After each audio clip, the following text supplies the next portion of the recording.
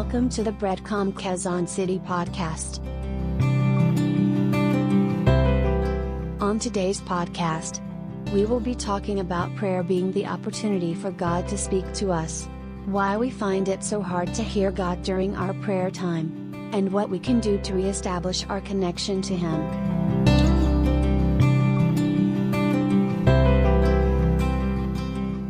I don't know about you if you are more of a Samsung person or an iPhone or the other phones. But I want to use this image to be an illustration about what we will discuss today. See, we have often pertained to prayer as a means to make known to God our adoration, petitions, supplications, no, yung mga bagay na gusto natin sabihin sa Panginoon. Yes, it is that, but it could be way so much more than merely a one-way communication with God. And of course, in a meeting, we expect that each participant would convey what is in their mind. Okay. Another powerful illustration that we can use about having a relationship with God is having a relationship with our spouses. So, kung nakikinig po kayo sa mga dating sermon, isa pong paborito kong gawing example ang aming marriage. At sa awa ng Diyos, pagbalik namin sa bahay, kinakausap pa rin po ako ng asawa ko. One of the priorities my wife and I observe in our marriage is to really work on how we communicate to one another. And that involves how we speak to and how we listen to one another. Naniniwala ba kayo na mahalaga yon? Na how the wife speaks and how the husband listens. And of course, the other way around. So, though our marriage is still far from being perfect, and I think we can at least fall under the category of working progressively to bringing more glory to God in our marriage. Okay? And with that, no, isa po sa mahalagang part ng marriage namin is talagang pag-set ng communication standards. Nung bagong kasal kami ni Joanne, na-anticipate ko na isa sa magiging problema namin ay pag hindi na namin kayang mag-usap. So nung wala pang problema, pinag-agree ko siya, kulang na lang po papirmahin ko siya sa isang kontrata na we would always be committed to communicating to one another how we think or what we think or how we feel. And I asked her, sabi ko, hindi ako propeta, kaya kung meron kang gustong sabihin, make sure you mean what you say. At pag tinanong kita kung okay ka, pag sinabi mong okay ka, I'll take it as it is. Don't tell me na okay ka pero hindi ka pala okay. At dahil hindi ko talaga mahuhulaan yon. Tama ba? Maganda ba yon na habit sa pag-uusap? Ang hirap po manghula. So maaga namin yun na simulan. In fact, we started, nung early years, we really put on huge efforts that we would sit down and talk every Monday. Monday is talk time. And there are disciplines that I observe. See, I am saved by the grace of God. And yung mga kahinaan ko po ay dahan-dahang binago ng Panginoon. And one of the things that I'm not proud about is sometimes I can hurt people with my words. So, when I was about to get married, I took counseling with some of the people I believe can hurt me, can train me, or can mentor me. I remember my dad, we were in a car, naubos yung gas noon dahil we stayed there for I think until 2 a.m.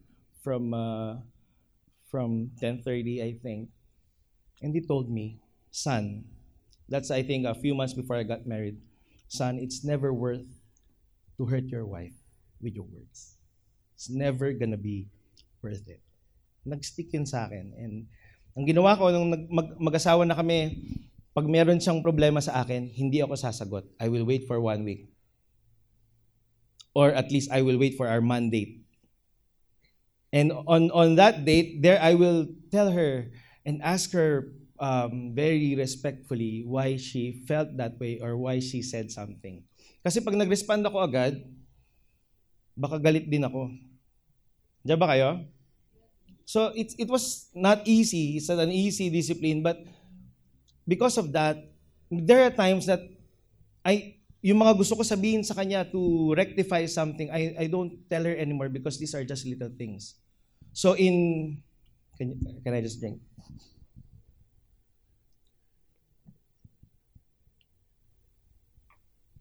Kinakabahan ako, nakatingin saan si John kasi.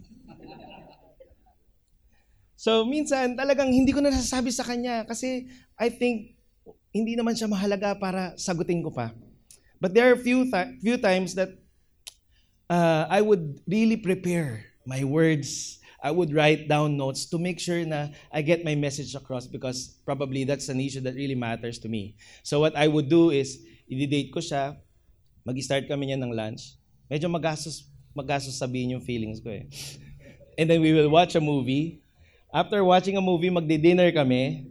At after ng dinner, dadaling ko siya sa favorite dessert place niya sa Gate Place, yung Dairy Queen. Tapos papadagdagan ko ng double na cheesecake, tsaka nuts. Tapos pag nakakatatlong subo na siya, after 3 spoons, and then I would start saying my piece. And sometimes I would start with words like, I know you did not mean to hurt me, but this the thing that you said last week actually hurt me, and I feel this way. And then while her mouth is still full,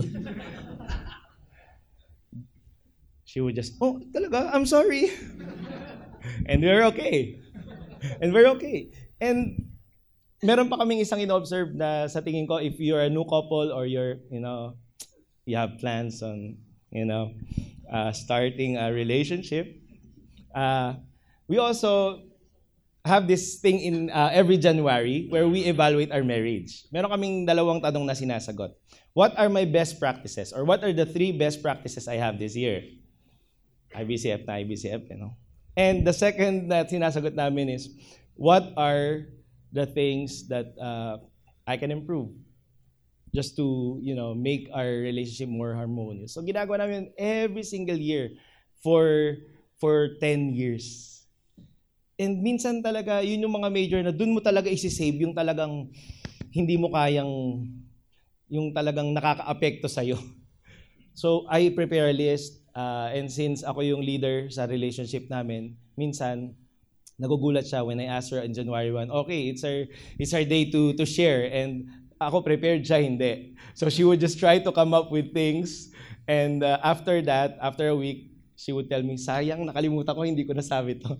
Pero ako, my top 3 things, I always tell her. I tell her my best appreciations every January 1 and things that we can work on together. So that's, communication has really played a big role in our relationship. And masasabi ko po sa inyong lahat, like I always do, when I talk about her, there's not a single day in my life that I wasn't happy being married to that amazing person.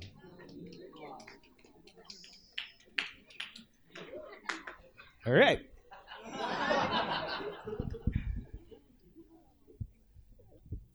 So, why am I sharing to you this? Hindi dahil habit ko lang mag-share ng love story namin. But the Bible or the Word of God tells us that a lot of comparisons of our relationship with Christ in His church to our relationship with our spouses. How He commands the husband to love the wife and the wife to submit to the husband. So there's a reason for that. And I believe ganun din sa relationship natin sa Panginoon na ganun kahalaga yung tamang pakikipag-communicate kay God.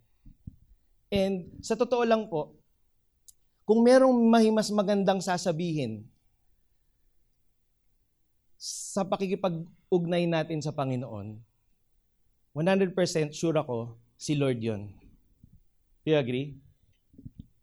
So, balikan ko po itong visual intro. So, can I ask you,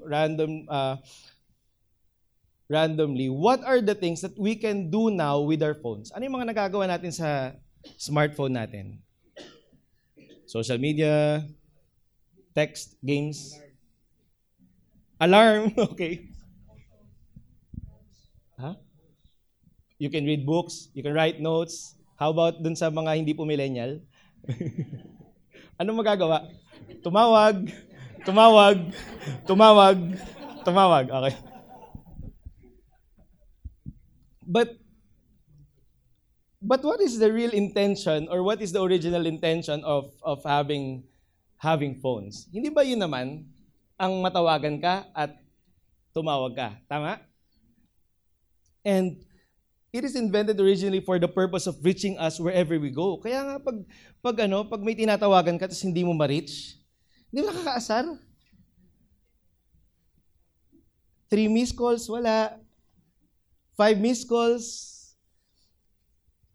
Tatanungin ko po yung mga asawang lalaki. Pag merong 18 missed calls yung asawa mo sa cellphone mo, saan ka mas takot? Sa emergency o sa galit niya?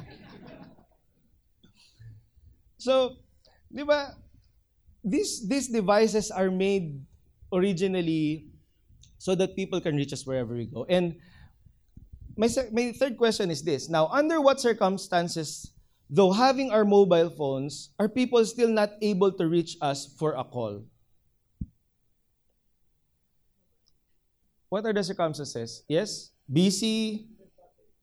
Ano? Dead bat? Or no signal? Yes, no signal. Ano pa? Ayaw kausapin. Ayaw i-pick up yung call. So, see, even though we are equipped with these wonderful devices and now, because of technology, people can reach us, we can still, turn it off, put it in airplane mode, or be in a place where there's no signal. And somehow, merong ganong similarity yung relationship natin sa Panginoon na bagamat ang Diyos ay gustong-gusto pong makipag-usap sa atin, may mga panahon sa buhay natin na nasadyang hindi ho tayo ma-reach. At yun yung pag-uusapan natin ngayon. See, way back in Genesis, we can find there that we were created to bring glory to God and have a close and intimate relationship with Him. We are created with the ability to catch His signal and receive His call. But then we also know that in that same book, we fell in sin and lost that connection. And praise be to God because the efforts of the Trinity from that time on is to redeem, restore, reconcile that connection so that we can live in fellowship with God again, so that we can hear Him again, and so that we can live for Him once more, so that we can live intimately with Him. Tama po? That's what the blood of Jesus purchased with us. So, God invested so much in establishing that reconnection, not with the satellite signal or a satellite tower, but a cross in Calvary. And the payment for that project was actually the blood of His only Son, Jesus Christ. And because of Christ's sacrifice, we can now be reconnected with God by grace through faith.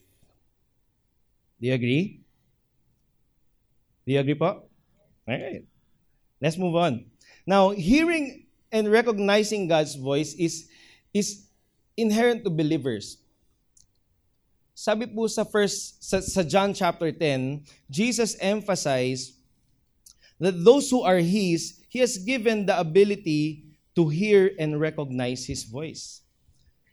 My sheep hear my voice, and I know them, and they follow me. It means if you are part of God's flock, you are made to hear His voice.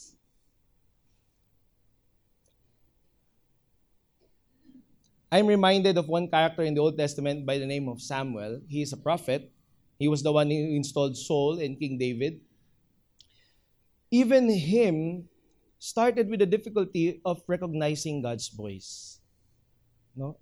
Hindi ko po alam kung ako lang, sa atin, yung may ganong, sometimes we have those times that it is hard for us to recognize whether what we hear or what we read is actually God speaking to us. No? Minsan may ganon. And don't feel bad if you think that, Pastor, parang ang hirap naman marinig yung tinig ng Diyos. Minsan, kahit nagbabasa ako ng Bible, wala akong makita, wala akong matake away. That's okay. Now, in 1 Samuel chapter 3, verse 9 to 11, in 1 Samuel chapter 3, we will read the story of Samuel where he is not familiar yet with the voice of God. How many times did God call on Samuel before he actually heard and recognized that it is God speaking to him? How many? Anybody knowing the story? Shall I ask Chris now? Anybody who knows that story? The Lord had to call his attention again and again. The first time, what did he do? He went to Eli. Sabi niya, see, here's the scenario. God called him, Samuel. And Samuel, sleeping by the ark of God's presence, stood up and went to Eli and said, yes, boss. And then Eli said, I did not call you. Okay, then he went back to sleep. When he lied down, the Lord called on him again, Samuel, Samuel. And then he stood up again. See how good a son he is, or a disciple he is to Eli. He stood again and said, boss, tawag mo ako. And again, Eli told him, no, I did not call you at all.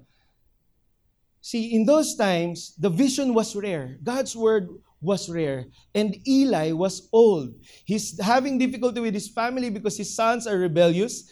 And the narrative tells us that he's not doing something about it. So imagine how hard was it at that time to have a word from the Lord. Now, the third time God called on Samuel, suddenly Eli got it and said to Samuel, I did not call you, but if you hear that voice again, say, speak, Lord, for your servant is listening. And you know what the story of Samuel was? Sabi ng Bible, no prophecy that he has spoken fell to the ground. Lahat ng pinrophesy ni Samuel came to pass. What does it mean? Not all the prophecies of prophets happen even in their time. But first, as far as Samuel is concerned, the Lord made manifest whatever he spoke through Samuel.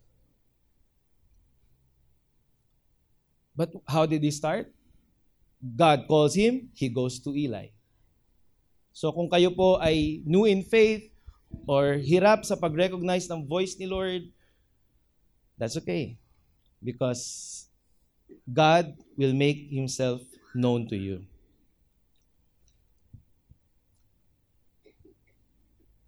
Let me read to you verses that Pastor Nomer sent me when he asked me to give this sermon. Psalm chapter 81, verse 11 to 16.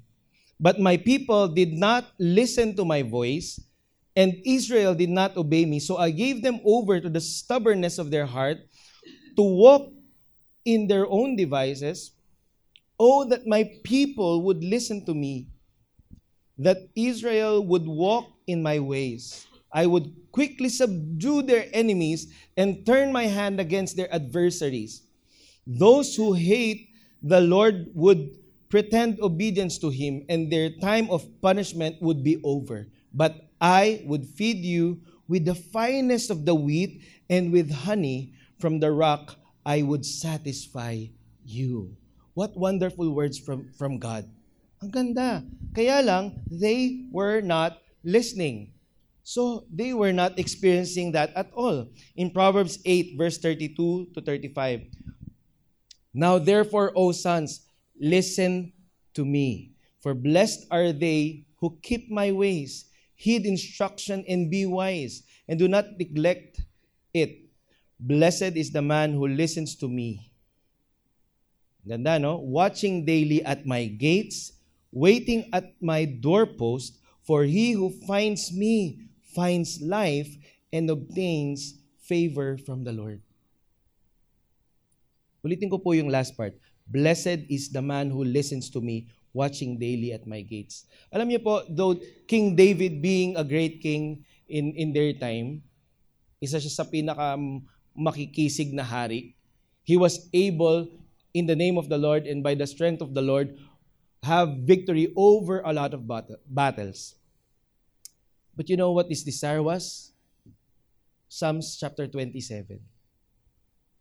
Anong gusto niya? One thing I ask, O Lord, and this I seek, to dwell in your house. To dwell in your house. To stand by the doorpost. To wait and watch at the gates. Waiting for God. One more passage in the scripture. Jeremiah chapter 33, verse 3. God says, call to me, and I will answer. And I will tell you great and mighty things which you do not know. I will tell. So it ibig sabihin, God will speak to us. When we call, He shall answer. Di ba kinanta pa natin yan? I think last week or 2 weeks ago. And I call, you answer. Okay, may na-carried away doon. And even last week in Chris' message, that God will not just answer you with what you ask, but He will give you Himself. That's the kind of answer that God gives. Now, how many of you are familiar with Jeremiah 33 verse 3? Yes? Na second sa Jeremiah 29:11, actually ito yung pangalawa mong paboritong verse. We like these verses where the Lord tells us of great things. Great and mighty things. Now, kahit alam natin to, unfortunately, we can still find ourselves in the tragedy of being unaware of what God is saying or what God is doing. So ngayon po, yun yung mga gusto ko sanang i-share sa atin o pag-aralan natin. What are the things that actually hinder us from hearing or listening to the voice of God? If you know, yan, this icon, yan, anong icon po yan? Yes, louder please. No signal. Sa mga kabataan ngayon, trahedya yan. Pag nakita nilang no signal, what? No Wi-Fi, what? Tama ba? Nakaka-relate ba tayo mga parents? So no signal, no connectivity. Isaiah chapter 59 verse 1 to 10. Behold, the Lord's hand is not so short that it cannot save, nor is his ear so dull that it cannot hear. But your iniquities have made a separation between you and your God, and your sins have hidden his face from you so that he does not hear. So no signal actually stands for people who do not believe in the Lord Jesus Christ. Those whose sins are not covered. So pag wala po tayong ugnayan sa Panginoong Hesus, no signal. But because of His blood, praise the Lord, Breadcom Quezon City, now we have signal. Second, what's that? Missed call. Ang gagaling ah. So a missed call is bakit ba tayo nagkaka-missed call? Sometimes we have series of missed calls because we are too busy to answer the phone. Right? Maybe your phone is in silent mode, it is in a drawer in your pocket, and you're not expecting any calls at all. So when you check it, you have 18 missed calls. And it says, Joanne, your wife. And suddenly, you look for the verse in the Bible that says, fear not. So missed calls. Minsan po tayo, ang daming missed call ni Lord sa atin. I believe, the Lord is very active. The Bible shows that the Lord is very active in speaking His words towards His people. But why do some of us can still find ourselves in days or even weeks or even 2 weeks or maybe a month without having a word from the Lord to sustain us, without having a word from the Lord to revive us, without having a word from the Lord to correct us, rebuke us in our sin? Why? Because sometimes we have missed calls. Because maybe we are too engaged with what is temporary than being invested to that which is eternal. Luke chapter 10 tells us a story of two sisters known as Martha and Mary. Basahin natin. Now, as they were traveling along, he entered a village and a woman named Martha welcomed him into her home. Si Jesus po yan. She had a sister called Mary who was seated at the Lord's feet. Si unang binanggit si Martha at binanggit lang na meron din siyang kapatid. So Mary, what would Mary do? Mary was seated at the Lord's feet listening to Jesus' word. But Martha was distracted with all her preparations, and she came up to him and said, Lord, do you not care that my sister has left me to do all the serving alone? Then tell her to help me. But the Lord answered and said to her, Martha, Martha, you are worried and bothered about so many things, but only one thing. Everybody say one thing. One thing is necessary, for Mary has chosen the good part, which shall not be taken away from her. Because God's words are eternal. And what we can do on earth, kahit ano pa yan, are temporary. So Martha is busy with, temporary stuff, and Mary has chosen the good part. For our young people and kids who are here, this is not an excuse to not do household chores. But the emphasis here is to find time to sit before the Savior and listen to His words. How ridiculous this story seems.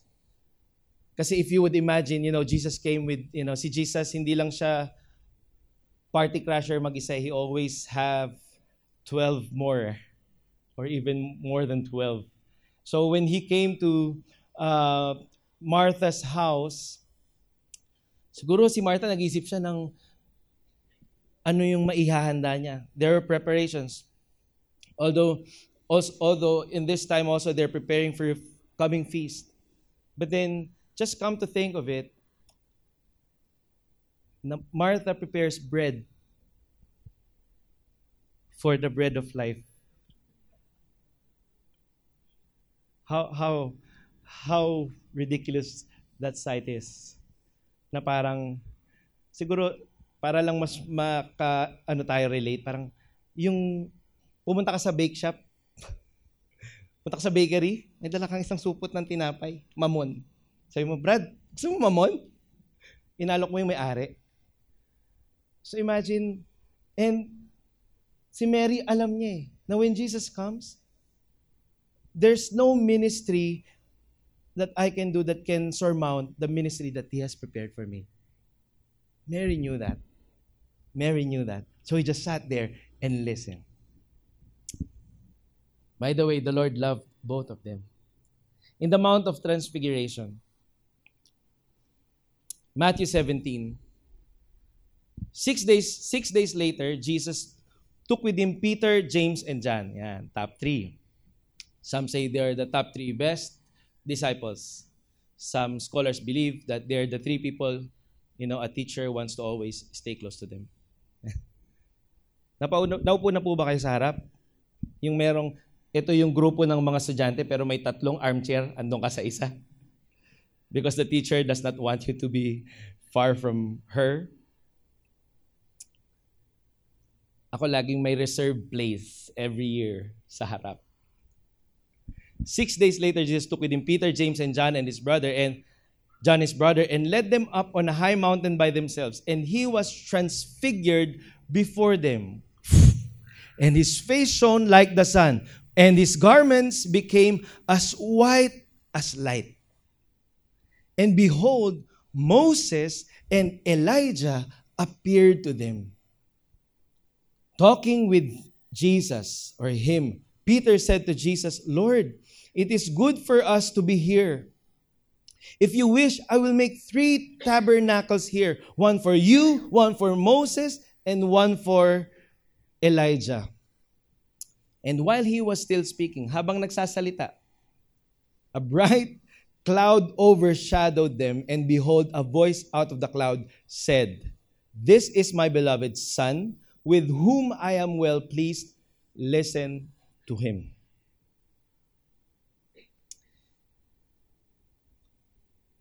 So, kanina pinag-uusapan natin si Martha na busy-busy siya sa mga hinahanda niya sa Panginoon. Just like we are busy on a daily basis.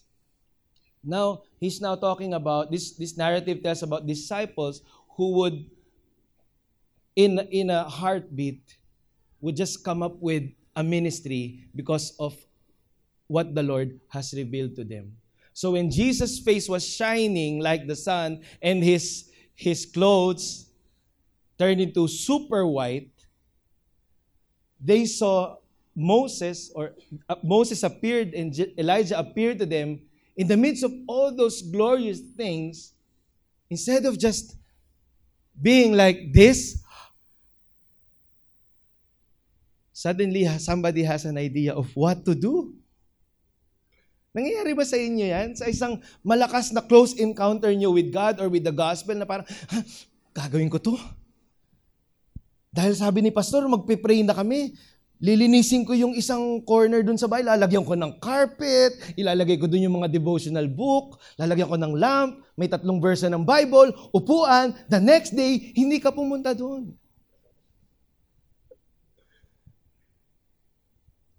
In a prayer time where you're filled with the Spirit of God and His Word, bago mo namnamin, nakaisip ka na ng organizational structure kung paano patakbuhin yung ministry mo. So you leave the place of power and pleasure in God's presence to what? To do something for Him. When He is still in the midst of doing something for you. Parang natural ho sa atin yun. Ako guilty. So I need to discipline myself. Pag lumilipad na po yung utak ko in doing things for God, hinihila ko pabalik para makinig lang sa Panginoon. And you know what? In the New Testament, 3 times lang yung account that the Father has spoken. Imagine 3 accounts in the entire New Testament. At ito yung isa doon, where He says, This is my Son, in whom I am well pleased. Isa lang command na binanggit niya. Ano yung command na yon? Listen to Him. Listen to Him. Kung ikaw sa kalagayan ng Diyos at may 3 beses mo lang ilalagay yung account na nagsalita ka, it must be very important. Do you agree? It must be very important. Hindi ko maisip kung gaano kagulat si Pedro nung sinasabi niya, nung nagsasuggest siya. Sabi niya, Jesus, may suggestion lang ako. Diba? Apa nangyayari to ha? Lord, may suggestion ako. Ano yun? Gusto mo tayuan ko kayo ng templo, ng tabernacle. Isa sa'yo, isa kay Moses, isa kay Elijah. Di ba? Gandang idea. And then, what did the Bible says? A bright cloud overshadowed them. Habang nagsasalita siya, ang creepy nun. A cloud overshadowed them, and then there was a voice. Now, I can just imagine how he stuttered or he got nervous. But then he got it. He stopped speaking. And Jesus said, listen to him. By the way, for those who are still um, trying to, trivia lang to, yung sa mga nag-iisip na, did Moses really appear? Or did Elijah really appear? Inisip nyo ba yan? Nakalagay naman po dito sa last part. Sabi ni Jesus, tell the vision to no one. So it was a vision. Tell the vision to no one until the Son of Man has risen from the dead. And there's significance to why was it Moses, not Abraham, or why was it Elijah, not David? It's because some scholars believe, and I agree with this, that Moses represents the law and Elijah represents the prophets. So both of the law and the prophets point to Christ. Therefore, if you listen to the law or if you listen to the prophets, God saying after that glorious transfiguration, God saying or telling them, listen to Jesus.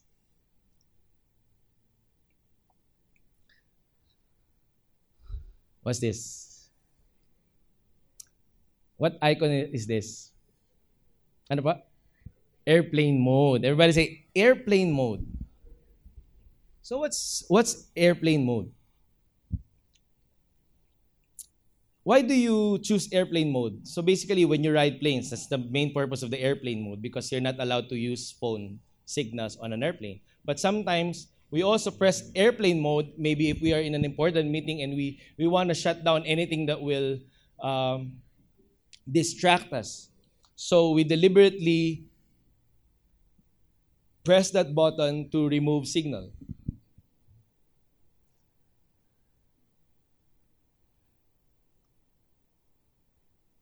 So when you press the airplane mode, even though you are standing beside a humongous cell site, still signal won't be able to come through. Tama? Why? Because you turn it off. Because you have deliberately disabled your phone's capacity or ability to be reached. But are there things you can still do on your phone? You can still play that offline game, and if you pay Spotify Premium because you listen to Breadcom QC sermons, and you want to download them, so you can play in offline mode. So you can proceed with other tasks with your phone except being reached by somebody who wants to call. So sometimes, we have that mode. Hindi ko alam sa inyo, but I find myself sometimes in airplane mode. There were times in my life, the low points of my life where I tried to survive, without recognizing or listening to the Lord. There were times that you just want to survive the day how the rest of the world tries to survive it.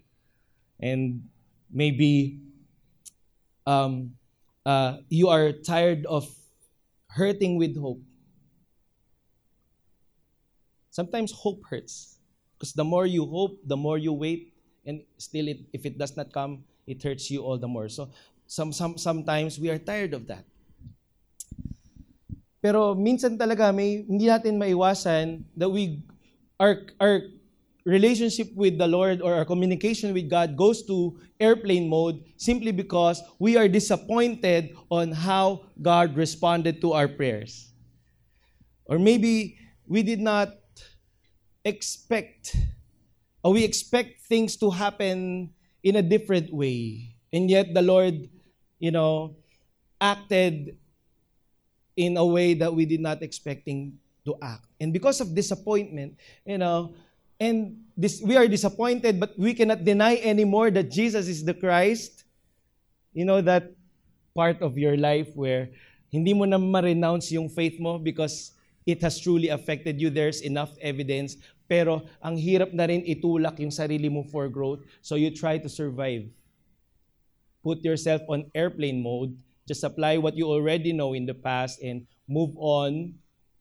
Just trying to not hurt anyone. Alam nyo, ganyan tayo mga Pinoy eh. Narinig nyo na ba yun? Yung pag may sinisharean ka ng gospel or pag nalaman na Christian ka, ang response nila, tayo, pastor, hindi naman kasi ho tayo nakakasakit ng kapwa. Narinig nyo na yan? Pinoy na Pinoy, di ba? Hindi naman tayo nakakalimot sa itaas. Hindi ba? Sometimes, hindi natin maiwasan to find ourselves to be like that. Na as long as I'm not hurting anyone, wala akong binabother with my life, I try to live righteously based on the Word of God, okay na yon. Okay na yon. And minsan, sa mga pagkakataong ito, these are even the times that we live a lukewarm life and, be contented of just living day-to-day righteously with our personal holiness and without an actual encounter of God on a day-to-day basis. Airplane mode. May ganun din po sa mga disciples. In the road to Emmaus, Luke 24, and behold, two of them were going that very day to a village named Emmaus, which was about 7 miles from Jerusalem.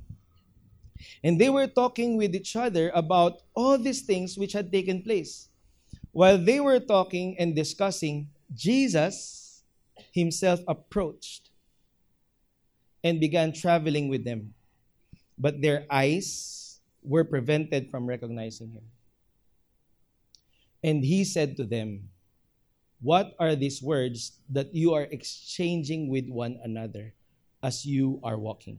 And they stood still, looking sad. One of them, named Cleopas, answered and said to him, "Are you the only one visiting Jerusalem and unaware of these things, which has happened here in these days?" And he said to them, "What things?" See, when the Lord asked us, it doesn't mean that he doesn't know the answer. More often than not. Or all the time, sorry. When he asks us, he wants us to understand something.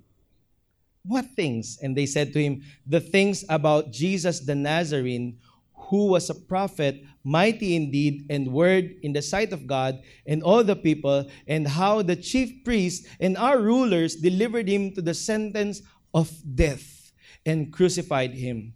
But we were hoping," ito na yung hopes nila, ito yung expectations nila. "But we were hoping that it was he who was going to redeem Israel. Indeed, besides all this, it is the third day since these things happened." See, nung panahon po na ito, they were disappointed. They were unable to recognize. They were not permitted to recognize him through their eyes. So all they have are their ears to listen to his words. And at this point, even though hearing Jesus' voice, they were not able to recognize. Why? Because they are filled with disappointment. Sabi nila, akala namin siya na eh. Akala namin siya na yung magdi-deliver ng Israel from the hands of our rulers. They were disappointed. And the timing of their disappointment is totally uncalled for because Jesus was actually standing beside them, resurrected and alive. See, when we are in airplane mode, no amount of good news can cheer us up. And we would see things differently. We would look at things in a different perspective. So si Jesus katabi na nila, and yet they were talking about how it was a failed project for Jesus.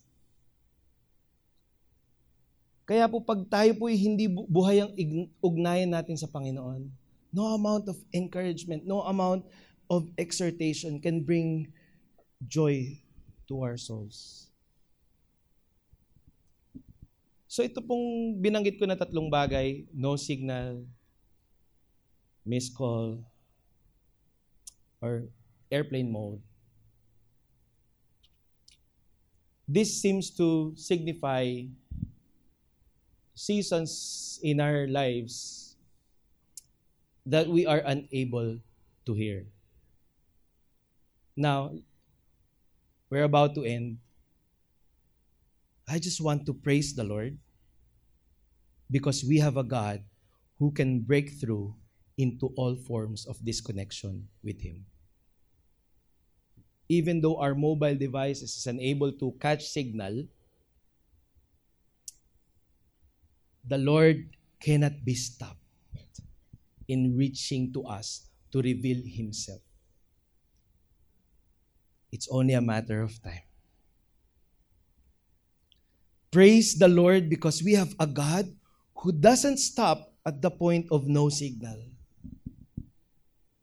He came to us in the likeness of a man, overcame what kept us from hearing Him, paid for a bill with His life, and overcame sin and death with His resurrection from the dead. The Lord does not stop at your no signal status. He's able to reveal Himself sovereignly. Is that something to be happy about? What else? Praise the Lord because He would interrupt and rebuke us in our business. See, God can sometimes be in the business of interruption. He would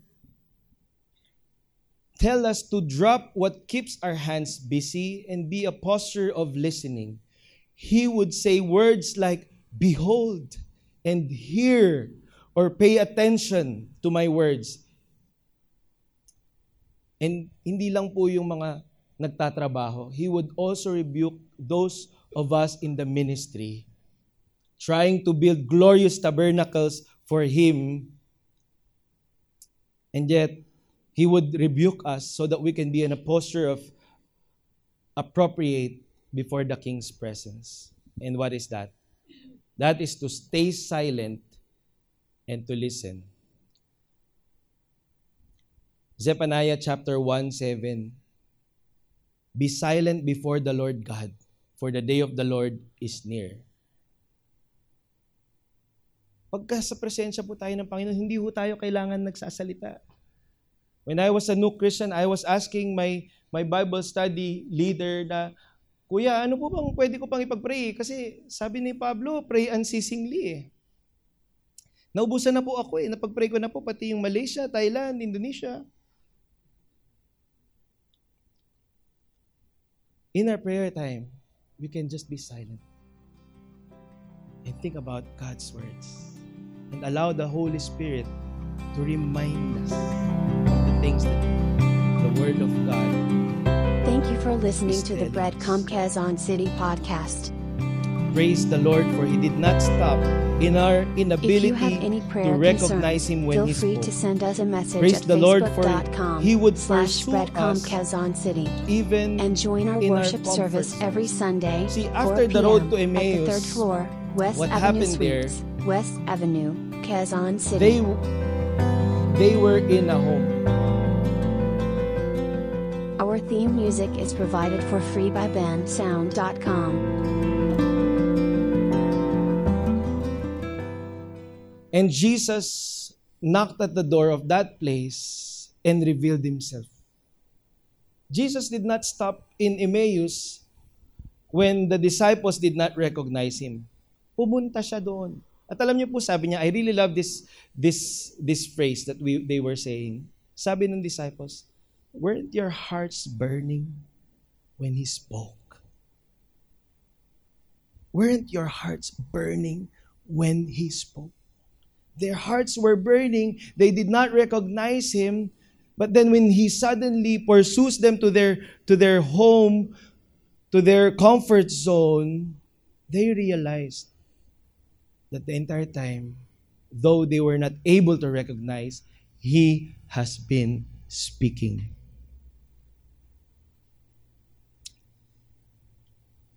Revelation chapter 3, verse 20. Behold, I stand at the door and knock. And if anyone hears my voice and opens the door, I will come in to him and will dine with him and he with me. Revelations is a book for believers. Although naririnig ko dati to nung bata ako sa mga evangelistic crusade na pag nag-altar call, kumakatok ang Panginoon sa pintuan ng iyong puso. But then, it is actually for us, the church. That part of what God is doing now, seated in His throne, is Revelation chapter 3:20, knocking at the door of our hearts. For what? So that He can enjoy a fellowship with you. Hindi po si Lord puro ministry. Hindi po si Lord puro utos. Hindi po si Lord puro do. He wants to dine. He wants to sit on that table. He wants to linger. He wants to stay. That's why He knocks and waits until you hear His voice. And what will He say? Jeremiah chapter 33 verse 3. I will tell you great and mighty things which you do not know.